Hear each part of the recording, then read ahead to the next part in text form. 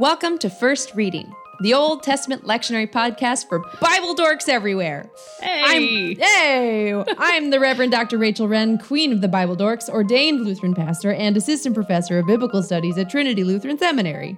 And I'm Rosie Canethel, fellow dork, a PhD candidate and instructor at Emory University. This week, we are bringing you preaching tips and studying insights from Joshua 5, verses 9 through 12. The first reading for the fourth Sunday in Lent, March 27th, 2022. Tim McNinch is off for the week, and Rachel's up to bring you some tips and tricks for this week's readings.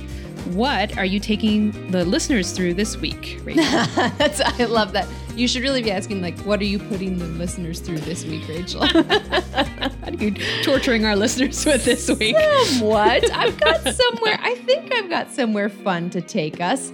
And it's something that I've been chewing on for a while now. And I feel like the threads of it are starting to come together. And I'm kind of excited about it as a possible new angle of research. New angle of research?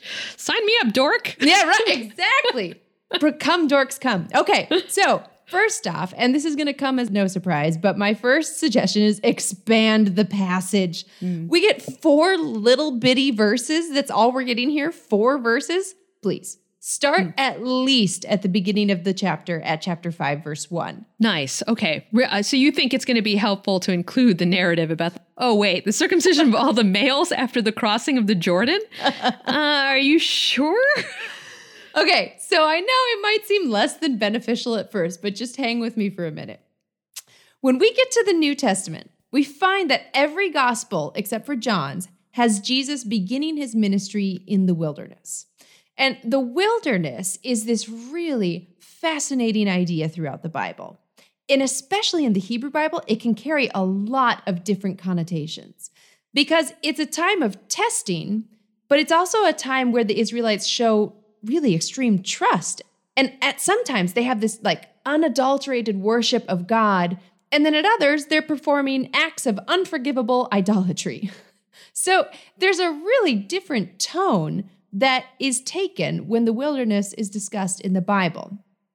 Now, that could be due to the fact that there were different religious traditions that received these wilderness stories differently, wrote them down separately, and then they were brought together later by an editor.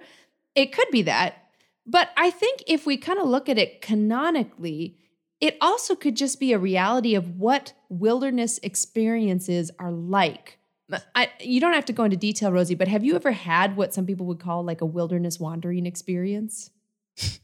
I mean, does a PhD? Yes, absolutely it does. Because as you were saying that, all I could think about was testing check, right. Confusion, wandering. Yes.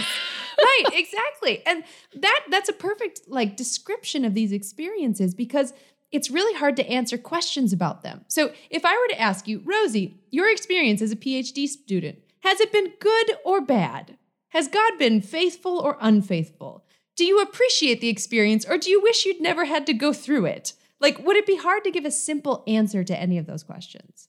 Yeah, absolutely. Right. There's no toggle switch on those. That would take a while to expand on. Yes, exactly. They are these fully fleshed experiences. And the wilderness in the experience that you're describing as a PhD student and in the Bible is what I like to talk about and what they talk about in literature or architecture as a liminal space. And that's probably going to be a pretty familiar term to most folks, but in case it's not, a liminal space is like a space between times or a space between physical settings. In these spaces, the rules of the conventional world are temporarily suspended. They're kind of like spaces of tension where transformation can happen. So running with this idea of a liminal space, I'm going to do something I haven't done on the podcast before, which is to read a big chunk of an abstract of a modern literature dissertation. Oh, wait, what? Really? I know. Yes, really. Because it's so good and I promise it relates. So just roll with me here for a minute. Huh. The dissertation was written by a guy named Adam Engel. You can find it online. It's called Between Two Worlds. And in it, Engel looks at 5 modern or postmodern authors who are all doing something similar with liminal spaces. They're crafting a space that allows their characters to, quote, articulate seemingly ineffable experiences, end quote. Okay, here's the big chunk. Engel says this: these authors establish spaces in which characters can challenge their body's boundaries. The liminal or middle phase of the rite of passage, treated as a real or imagined setting, enables this by temporarily dissolving conventional social hierarchies. This study intervenes in both anthropology and ontology by revealing artists' use of liminal spaces to challenge hierarchies, reimagine connections between individuals, and return voices to people who have lost them. This is just, when I read this, I thought, oh my gosh, this is the wilderness experience. His very last line of this abstract goes like this: to cross the threshold into liminal space is to confront all of the possibilities and to emerge, if at all, with shifted bodily boundaries. So in Exodus, God is like preparing the people to go into this liminal space where hierarchies are challenged and remade, connections are reimagined between individuals and the community and God, and voices are returned to people who have lost them in Egypt.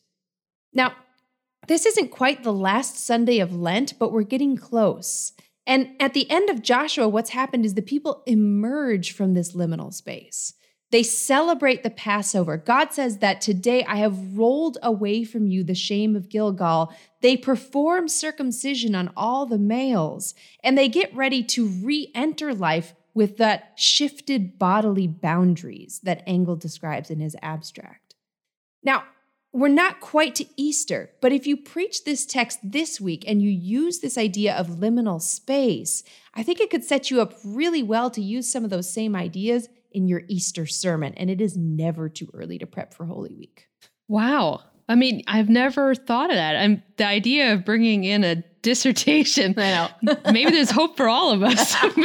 If preachers can use dissertations. I mean, thanks to Adam Engel for, really inspiring your imagination there, and ours too, about the liminal spaces that are available here in Scripture too, right here in Joshua. Yeah, exactly. Because I think without this kind of understanding, it just is like a very historical piece. Like the Israelites have left the wilderness and now they're getting ready to take over everything. And it's like, whoa, let's just pause and remember what they just came through. And this fact that they celebrate the Passover, it's like they're remembering their bodies to experience that salvation all over again. And then they actually change their bodily boundaries through circumcision, at least for the males as well. And this idea, what happens to us when we are confronted by God in these liminal spaces? And folks, you're gonna have people who are in liminal spaces in your congregation and who are really desperate for them to be over with, but who maybe are also starting to feel the benefits of what happens and what can shift in those liminal spaces. Wow. It also sounds a little painful too. Like a breaking open. Yeah, absolutely. And I think that's why it's so hard to characterize those experiences, because it's like, do you wish you had never gone through it? That's always the one that people are kind of like, I'm not really sure how to answer that one. Yeah, right. Because you've shifted so completely that now it's like, who this new person wouldn't exist if not for that experience. Right. Yeah. Well, folks, that will do it for this week. Thanks so much for listening, and thanks to Tim McNinch for making us sound incredible. If you've been dying for a First Reading mug, sticker, or phone case, head on over to our website at firstreadingpodcast.com. Check out our swag there. A final thanks as well to Trinity Lutheran Seminary for the grant that helps us do what we love. If you'd like to support our efforts as well, you can. Until next time, though, I'm Rosie Candithel. And I'm Rachel Wren. Happy preaching.